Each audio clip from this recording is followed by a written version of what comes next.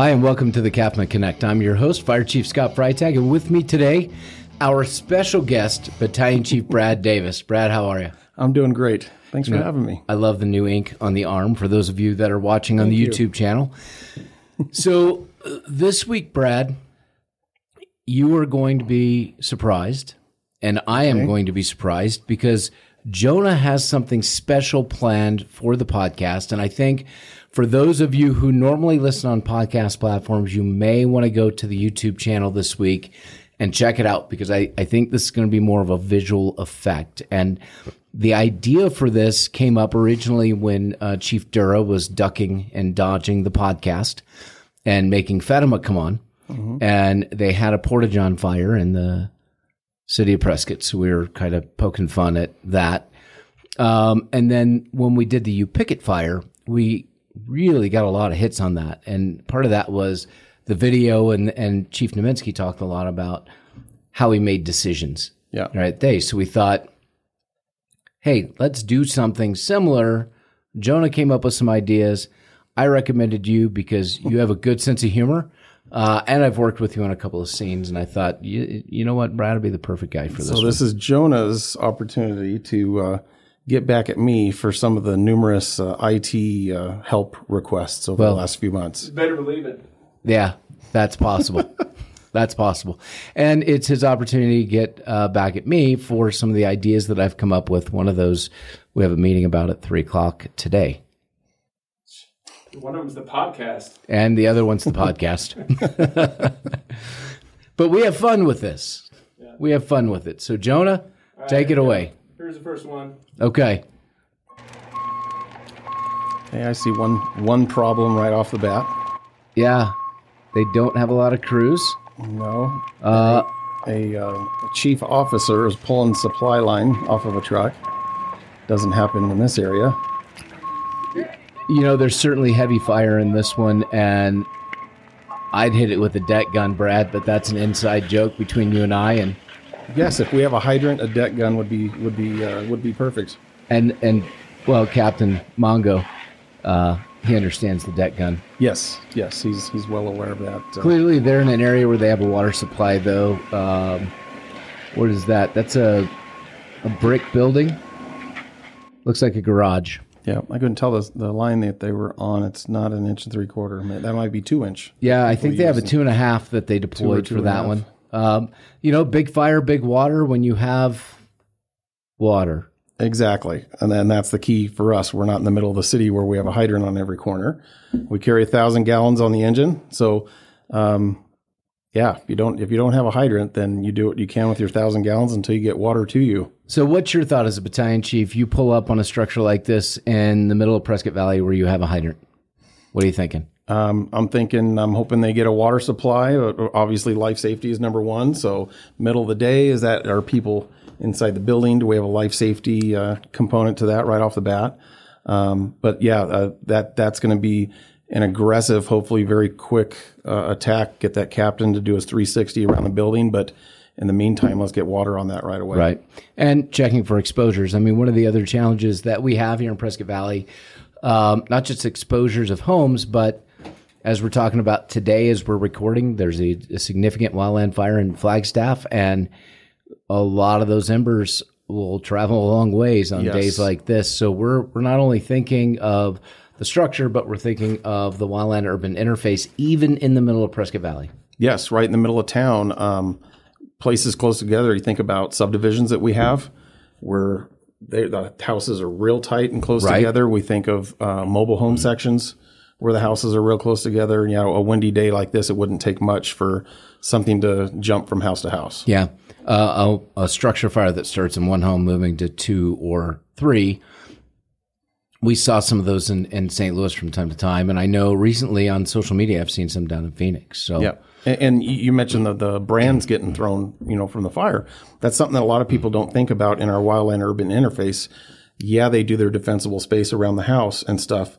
But when you talk about the winds and the brands getting thrown out, it's patio furniture and it's anything else on your back patio, front porch, whatever. There's lots. When you see these places burn in California, in some of these places. They're not right up against the wildland, but the winds are throwing those brands out ahead of the fire and catching other things on fire, or getting into the attic and, through the eaves and stuff of houses. And that's a common occurrence. Yeah. People don't realize how far an ember like that can go and the damage it can cause. So, Jonah, back to you, sir. Okay, so can you guys guess what's going to happen? I see a European fire engine. It looks like we have a petrol truck ahead. So I'm thinking motor vehicle crash, some sort of fire. Okay, I'm thinking that this is the world record. So you decide what the world record is once it's over. Okay. Okay.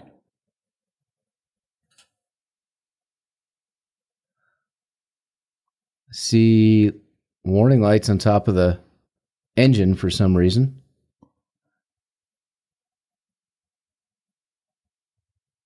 Something's about to go wrong here. I see hazard lights on the car in front of the engine that they're trying to get around. Whoa. Yeah. And now the car's on fire and everybody's bailing out.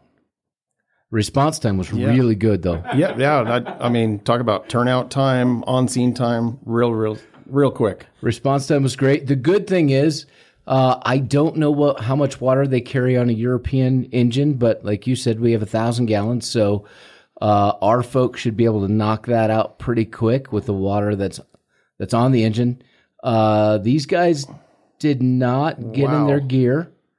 I was hoping to see those weird looking European helmets come out, but they don't even have helmets on. So no, you know what the public doesn't realize is that car fires can be some of the most dangerous fires that we fight, not just because of bumpers that can explode and airbags, but just the carcinogens. Oh, there's lots from of a car fire. All the plastics, the fuels and the oils and what they're made of. Lots of bad stuff that comes off of that we would be protecting our folks breathing air through our SCBAs for sure. Yeah. I would rather see them, even though they can knock that fire down pretty quick, get on an SCBA, get your gear on so that nobody gets hurt. The car's already a loss at that point, so protect yourself is our opinion. One thing too, anything that working on the roadway always concerns me. Traffic. And whether we're on a car accident, a car fire, like in that video, but that awareness of everything going on around you with traffic and hoping that people see you and you're protecting your crew out on the roadway. I've told guys for years that I think sometimes our jobs are a lot more dangerous working on the highway than going into a burning building. Right. Hey, so Jonah, when I was at the Capitol the other day, I actually ran into a lobbyist for the car industry. Car manufacturers, Ford, GM, Chrysler, Ram, all of those. And we were talking about electric vehicles. And he said, well, they're pushing for all electric vehicles by 2040. And my response was, well, I understand that some people think those are better for the environment, but no one's told them about trying to do something with the batteries because there's no recycling lithium ion batteries right now. Where's all the batteries going to go? So there's nowhere for the batteries to go. But the other part of that, and he was surprised, unintended consequences. I said, we're told that if a Tesla catches on fire, we need about 30,000 gallons of water. And there's no guarantee the fire is going to stay out because what they've seen is they dump all the water and then they get it on a flatbed. It either starts on fire there or several days later at the lot starts on fire. And what does that create? But you're also one of our hazmat guys, one of our main hazmat guys. And think about the chemicals that are in a lithium ion battery, and now you're washing them down the roadway with 30,000 gallons of water. And those lithium batteries, when they're overheated, like the power stuff from APS doing these storage facilities around Arizona too, is that when they go through this thing of not actually burning but overheating, they put off hydrogen gas. Which is explosive, which unfortunately we had a bad incident down in Surprise a couple years ago related to that. But yeah, they're very difficult to deal with. It's not the standard car fire, put it out and go home. No. With these fires, I forget to mention foam. And I'm going to mention that specifically for Engineer Wagner. He knows how specific I am on making sure that guys have foam Right. mixed in with that water coming out the foam line. So there you go, Adam. I had to mention foam. For you. Well, and when I talked to the gentleman with the car industry, I said, think about rural Arizona, where we are, and let's call it 169. You have a Tesla fire on 169, and you need 30,000 gallons of water to fight the fire. Plus, you have the potential for a hazardous materials issue because of the runoff. That roadway is not opening up anytime soon, and there's a pretty significant cleanup that goes with that. So better for the environment. I think people need to think a little further out and understand. Yeah, there's a lot to it other than just I don't have to put gas in my car anymore. Well, and we had the Chevy Volt fire. I don't know if it wasn't a Volt, it was a Bolt or something. I think it was a Bolt. And we had 3 investigators on that fire, and 2 had to miss work because of the noxious gases that they breathed in investigating that fire. So, there are a lot of unintended consequences with these things that have not been thought out by folks. I know California said you're not selling anything but electric cars in California in 2030. Those folks have not thought very far ahead about the impact of the environment as a result. I haven't seen a commercial airplane yet that runs on lithium batteries. So I wonder how that transition's going to go. And I'm personally not a fan of fire engines that run on the lithium batteries. Think about you picket fire and we're running out of diesel fuel. Yes. So are we going to have to pull a diesel fuel generator up to plug our electric fire engine in so that we can defeating the purpose, charge the batteries? Or is the diesel pump supposed to kick in and charge the lithium batteries on those things? And then we're just going through more. So you haven't accomplished anything along with the expense of wiring a station. Sorry. Tangent. All right, Jonah, moving on. let's go. What do we got? Ooh, I like those cars. Are you recommending these, Jonah, as the next Chiefs vehicles? Yes. I want one. I like the yellow one. Just don't be like this guy. I see him. This is interesting. What's he going to do? Oh, the other guy in front of him's got a camera out doing a selfie. Well, good. They're going to catch this on video. I can see one of the challenges already is going to be there's a lot of traffic there. How are you going to get through? We're in Dubai. Nope. I don't think you should keep... Oh, there it is. Yeah, it didn't take long to get to that stage, probably. Look at all the video cameras. So, again, we have the carcinogens. Personally, I arrive on scene. I'm in tears, seeing a Lamborghini on fire, but I like those. They're cool cars. They are. So what are you thinking?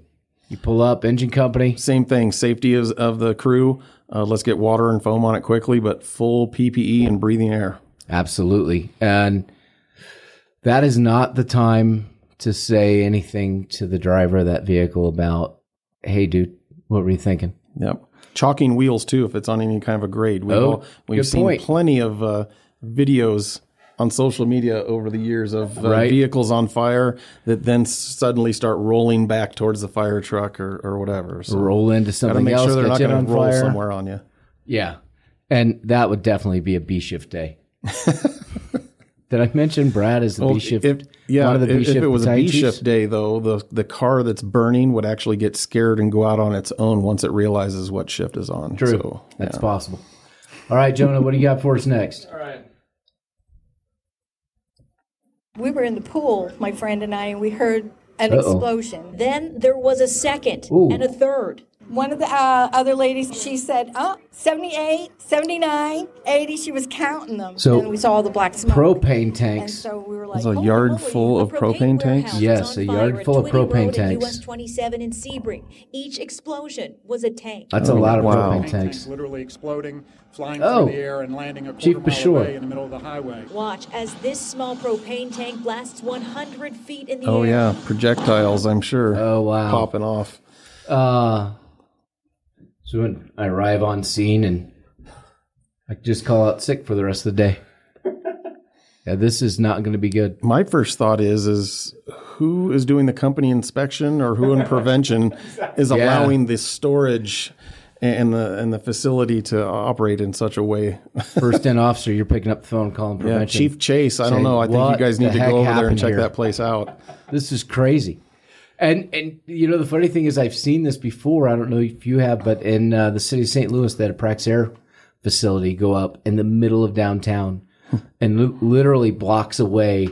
Because I've been to Maryland, I've been on the East Coast and looked at a lot of the Civil War stuff. And bear with me for a minute. And you'd see where the cannonball went through the wall of the old brick homes. I can tell you that a Praxair bottle can make a very similar hole if it goes straight through like a missile.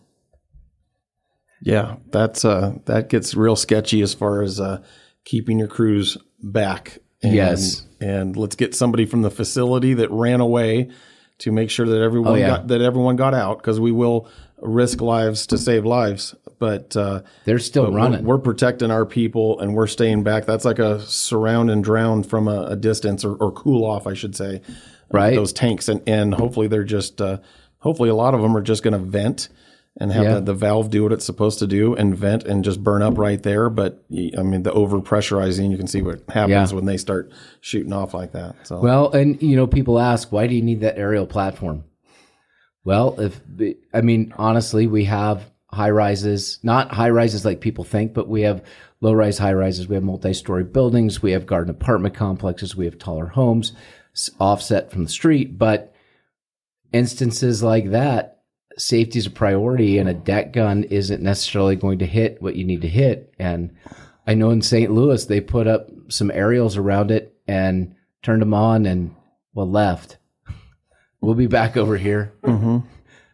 Remote control engines. Think about it, Brad. Yeah. Incidents like this, kind of like a drone, you control it from a distance. I like that. Yes. We should patent that. Nobody take that idea from us. That's ours. Maybe Carl can work on a drone for a master stream application of water. Yeah. Drone technology, remote control access. The platform is awesome too, that the guys in there, they may be taking on some heat, so they're having some strain put on their bodies that way. Right. But they can be up there for an extended amount of time. Yes. It's not just 20 to 30 minutes on their bottle and then they got to go down and switch out. They can plug right into the air system on the ladder and remain up there for a while, because the ladder has a big bottle on it. We see the extended times too. So there's something, if we didn't have that, it'd be crews on the ground with hose lines or deck guns, like you said, right? But also having to switch out their bottles constantly. Yeah. Well, two things to remember with aerials, and I'll just point this out for your information, Brad, because I've seen it. Yeah, I've seen it. Not saying where. One, don't put the ladder in the fire. That's probably good advice. It's bad for it. And two, if you're operating in freezing conditions, I know that's odd for up here, but let's say it's, 5 or below 0. Make sure if you have the ladder up that you open the drain, because otherwise you can literally freeze a 100-foot aerial platform straight out. Yep. And then you have to have police escort to try to slowly bring it back. And then you put section by section into the building as you work to thaw it, which is time consuming. And I did not do either of these things. They were not my agencies. I'm just sharing some lessons. We blew up a ladder pipe on our previous truck company many years ago. Shout out to an engineer on my shift. He knows who we're talking about, where it wasn't drained. We have to drain that before we retract it and bring it back down. And that drain wasn't opened. So they tried retracting it while it still had water in it. So the valve to drain that was then named after the person that forgot to do the valve. Go figure. Something named after somebody, after they mess something up or break something, we name things after them. So I think I know a little bit. I know a little bit about that. Yeah, that kind of stuff. It was a gull wing type door, right? Yes. And you got to tell the whole story though, Chief. Not just. Well, no, we just want pieces. Yeah, not pieces. But there's so much more to that. So brand new acting engineer. Okay. Brand new. Just signed off recently. Station 54 around this time of the year, the height of wildland season, is about 7:30 in the morning. And the other crew was not quite there yet for shift change. and we got a call for a wildland fire with exposures. A lot of chaos and we're in that changeover mode in the morning. Right. And now we're getting into our wildland gear and getting out of the station. So the acting captain I had that day, he kept his wildland boots and pants in the gull wing compartment in the back of the truck. I got on my stuff, hopped in the truck. We opened the garage door, and acting captain jumped in with his wildland pants and boots and said, go, and didn't check all of my mirrors or the little flashing light that's up there in the cab. And I drove out of the station to a huge noise of the gull wing door that was left up after he had grabbed his gear, getting ripped off the truck, and it was crumpled up, sitting on the front apron. So now those lights were improved after that from a small blinking light to something that gets your attention even more.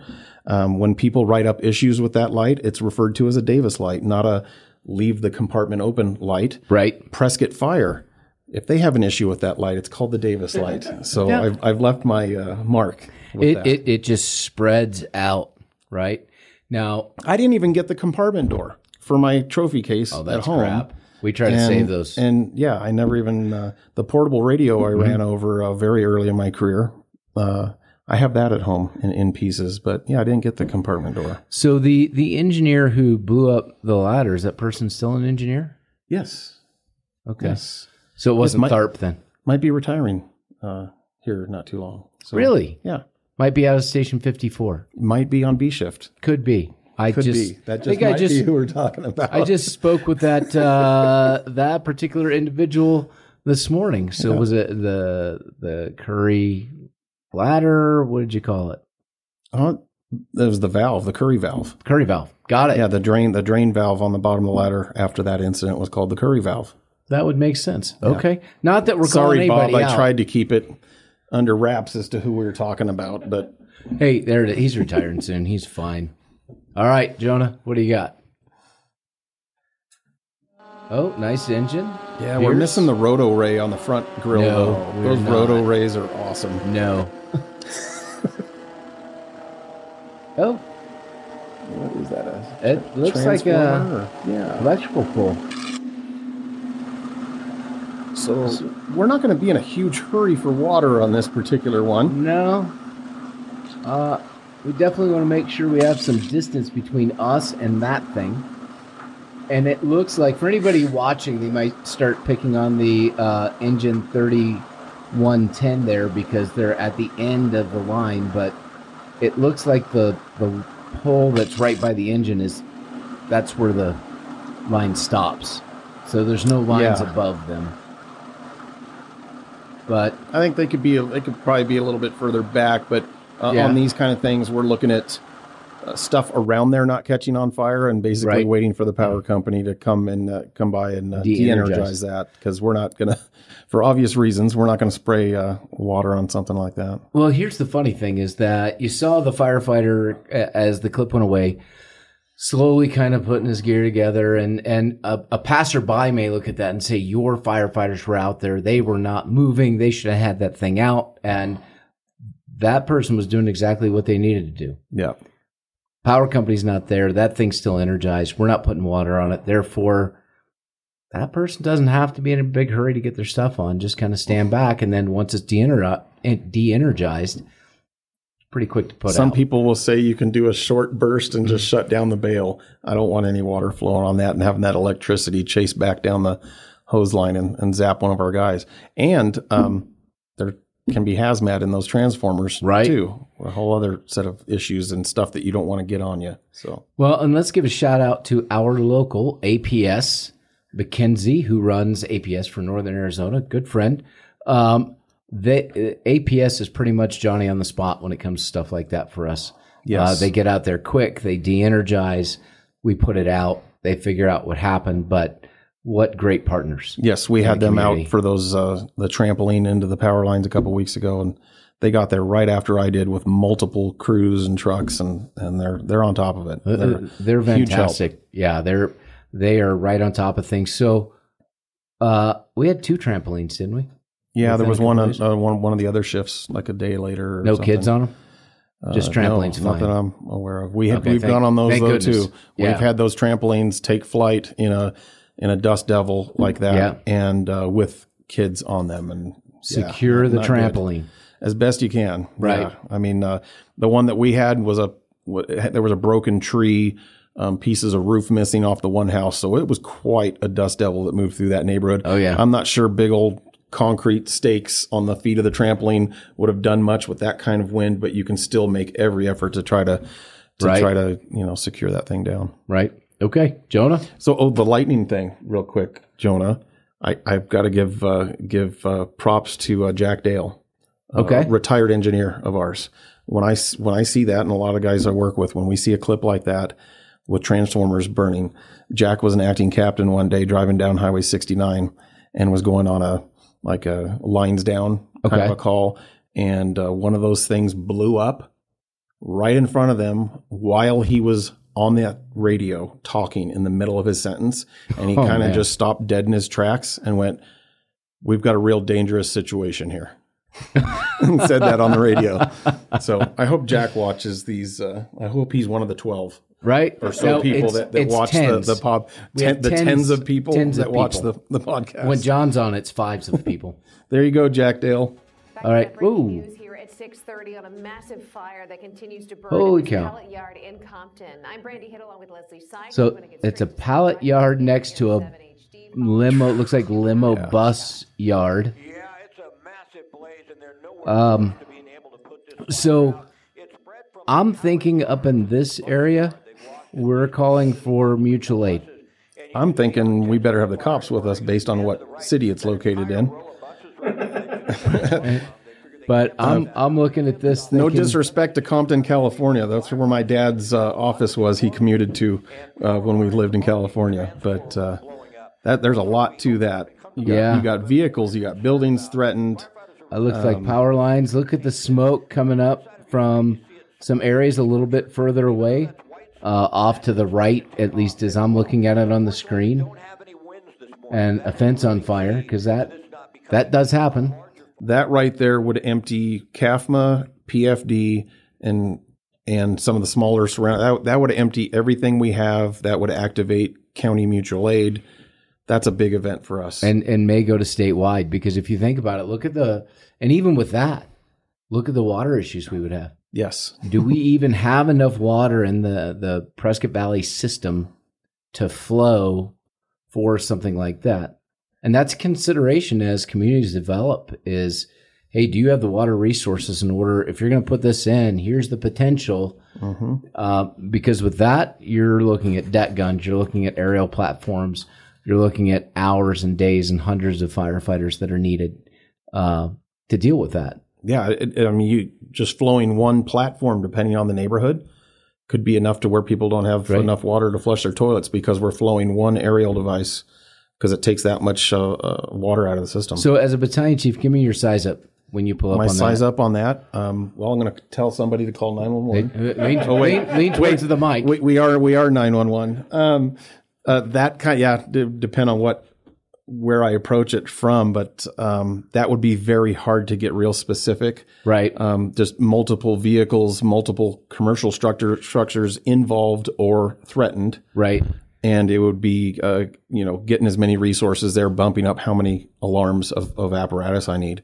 I don't think we have enough alarms to fill the alarms. That one would be real crucial for the first in officers to do what they can to set it up for success by establishing a staging area and really getting the incident command system in place so that there's order to what's going on, because that could be very chaotic with freelancing and people coming in from all different directions. You got to do what you can to maintain order of your resources. Yeah. So. And you may want to set that up kind of like a wildfire event just because of the different areas. A good resource for that, and let's talk about that real quick. Captain Postula, this is for you. Drone technology. I just saw a social media post with Phoenix Fire. Carl, I apologize, but Phoenix does have better drones than we do currently.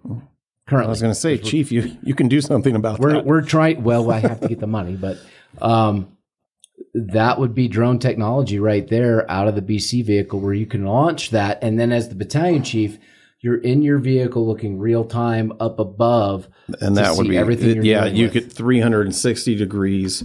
You can see more specifically what is burning, where your hotter areas are. Kind of like on the U-Picket, they were able to determine where to aim the streams on where their hotter pockets were within that little pile of cars, 3 stories high, I think. Yeah. But drone technology, that would be great for something like that to help the incident commander. You guys keep stealing my thunder. So the next video here. Oh, here we go. Okay, so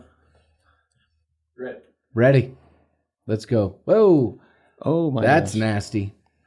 Tractor trailer, tires.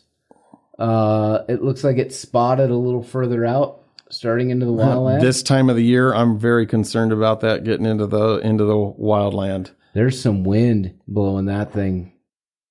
Those larger fires, like any fire, it's about displacing those BTUs, and there is so much heat coming off of that that you're not going to just pull up with a deck gun and put that out. That's going to be very you could pull up time consuming.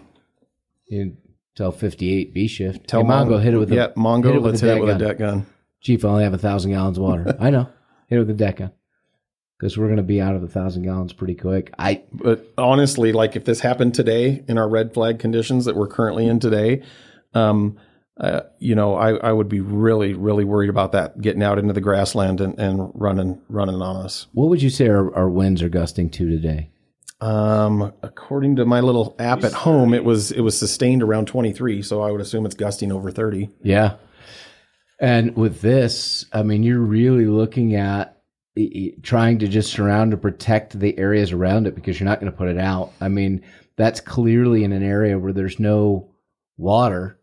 Now, here's the thing, though. We're going to get calls asking why we have not put this fire out yet because it's bothering some people.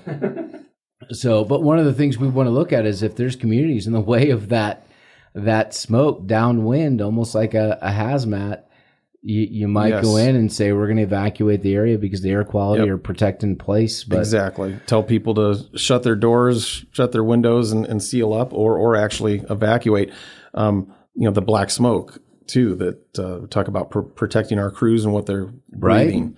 We're not going to put people on hoses, or working off their engines in areas where they're going to get in the middle of all that for no reason. And the problem with being out in front of that, even on the wildland side, is because you can't have people work a fire line in full gear when you're dealing with wildlands. So you're just kind of monitoring where's that going. And then Carl gets to play with his drone again.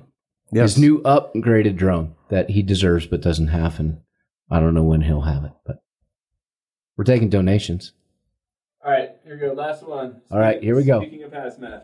Hazmat. Oh, great. Oh. Yeah, there's definitely some hazmat. The blue water is hazmat in those things. Dude, there's a whole row of those things. Yeah. This is the best part. He sprays this for about 5 seconds, and then he just watched it. Yep, I'm done. He got a whiff of something when one of those doors came open. Nope, I'm out. There's a lot of different ways to describe that type of fire, but that we can't really say on the podcast. That I'm sure pulling up in the truck or after get back to the station, that guys would have some choice ways to describe what type of a call that was. And just a reminder, it's not just on the podcast, Brad, that we would caution how we give a size up on that. But for those of you in the engine, we would caution how you give that size up over the air. We are, we do have FCC regulations on what you can say. Yes. I know what you want to say. Tactful and professional on the radio. Is that City of Prescott by chance? Kind of like, I saw the gazebo. It's actually in Louisiana, but it looked very, very similar. It was Mardi Gras. Oh, that can't be good. Hopefully they're popping some doors and making sure there's not people in some of the other ones too. Right. I mean, we have to still might have a life safety issue. You have exposures. You may have people passed out in the Porta Johns. I mean, if it's Mardi Gras, I've been to New Orleans, not for Mardi Gras, but that can be an interesting place sometimes. Yeah. Forcible entry into Porta Johns. I think our crews would be able to handle that. I don't think they want to. I don't think they want to, but they would. Needs to get done. They would, but they wouldn't. We'd be looking for a lot of probationary firefighters. Hey, go practice forcible entry. The runoff wouldn't be really good either. What would you do for hazmat with that? Would you dike it just to keep all the... We would probably do what we could to keep it out of the water system or the drainage. And the low guy on the totem pole would be the one tasked with getting out there and doing that. But it gives new meaning to decon and some of these things. Wash the S off your boot. Yeah. No, seriously, do you have a big clump there? Brown trout floating down the gutter. I mean, that's dangerous. Gosh. I mean, I would not want to be bitten by one of those things, especially at Mardi Gras. No, corn-eyed bass. They'll hurt you too. Just watch out if he is while I walk away. Yeah, I don't get the little short burst of water and then just... Then he just says... we're done. Yeah. Let's hit the showers, boys. It looked like he had a garden hose. That wasn't a fire stream. It's like he took a garden hose because it was there, and I guess they're still waiting for water. But we've gone on those on fire, and they burn really, really quick. They do. And go up very quick. Here's the thing with Porta-Johns catching on fire is it's not common because, well, quite frankly, there's no electric in them. There's no real reason for them to catch on fire unless somebody lights them on fire. So from what my research, fireworks in a Porta-John is a thing. And that's when a lot of the fires come is from people setting off fireworks in the Porta-John. But, well, they do put them in toilets sometimes, but, I mean, I don't want to go in. I don't like Porta-Johns just down at a fair when I have to use the restroom. Exactly. And I certainly didn't care for it when we were building our house. Those things were nasty. Yeah. Can you imagine that? When our neighbor built his house, random people driving down the street would stop and use the Porta-John. Yeah. You don't know what's in there. The FedEx guy would stop and use the Porta-John. Well, you know what? It's perfect for FedEx, UPS, Amazon drivers because they're out and it's like there's not really a restroom for them. Yeah. And especially out where you and I live right now, Brad, on the outskirts of town, if you're FedEx delivery out there, man, you got to do something. Well, it's not like you're going to put a package on somebody's porch and then go... behind a bush in their front yard. You got to find an appropriate facility. Well, and so here's something for you. Just real quick before we close it out this week, Brad. So there were some firefighters pulled up to a person who calls frequently. This is a cautionary tale about Ring doorbells. The engineer had gotten up in the middle of the night and had to go use facilities, but couldn't because they had to run on the call. And so since he had a little time at the front door, he watered a plant, which was caught on the Ring doorbell. Yeah, there's cameras everywhere. Yeah, in today's world. Just assume you're on camera. Yes. So, Jonah, that was fun. I enjoyed it. Those were some good fires and some good opportunity for discussion and good opportunity for research. I know that you said the podcast you're getting even with me for that, but I mean, look at the research you put into it and the quality product you put out. So, Brad, I appreciate you coming in, going through this with us. Anytime. That was fun, something a little bit different. Again, if you're listening on one of the podcast platforms, probably better if you go to our YouTube channel because that way you can see the incidents that Jonah put up there for us. But until next week, please don't forget to hit like and subscribe. Be one of the tens of people who tune in to see exactly what we might do on this podcast within the bounds of, being a district. And yes, we do say some things from time to time, but that's okay. We have fun and we're here for you and we are here to educate and provide information. So next week we'll do more of that. Brad, again, thank you. Jonah, as always, awesome. Have a great week.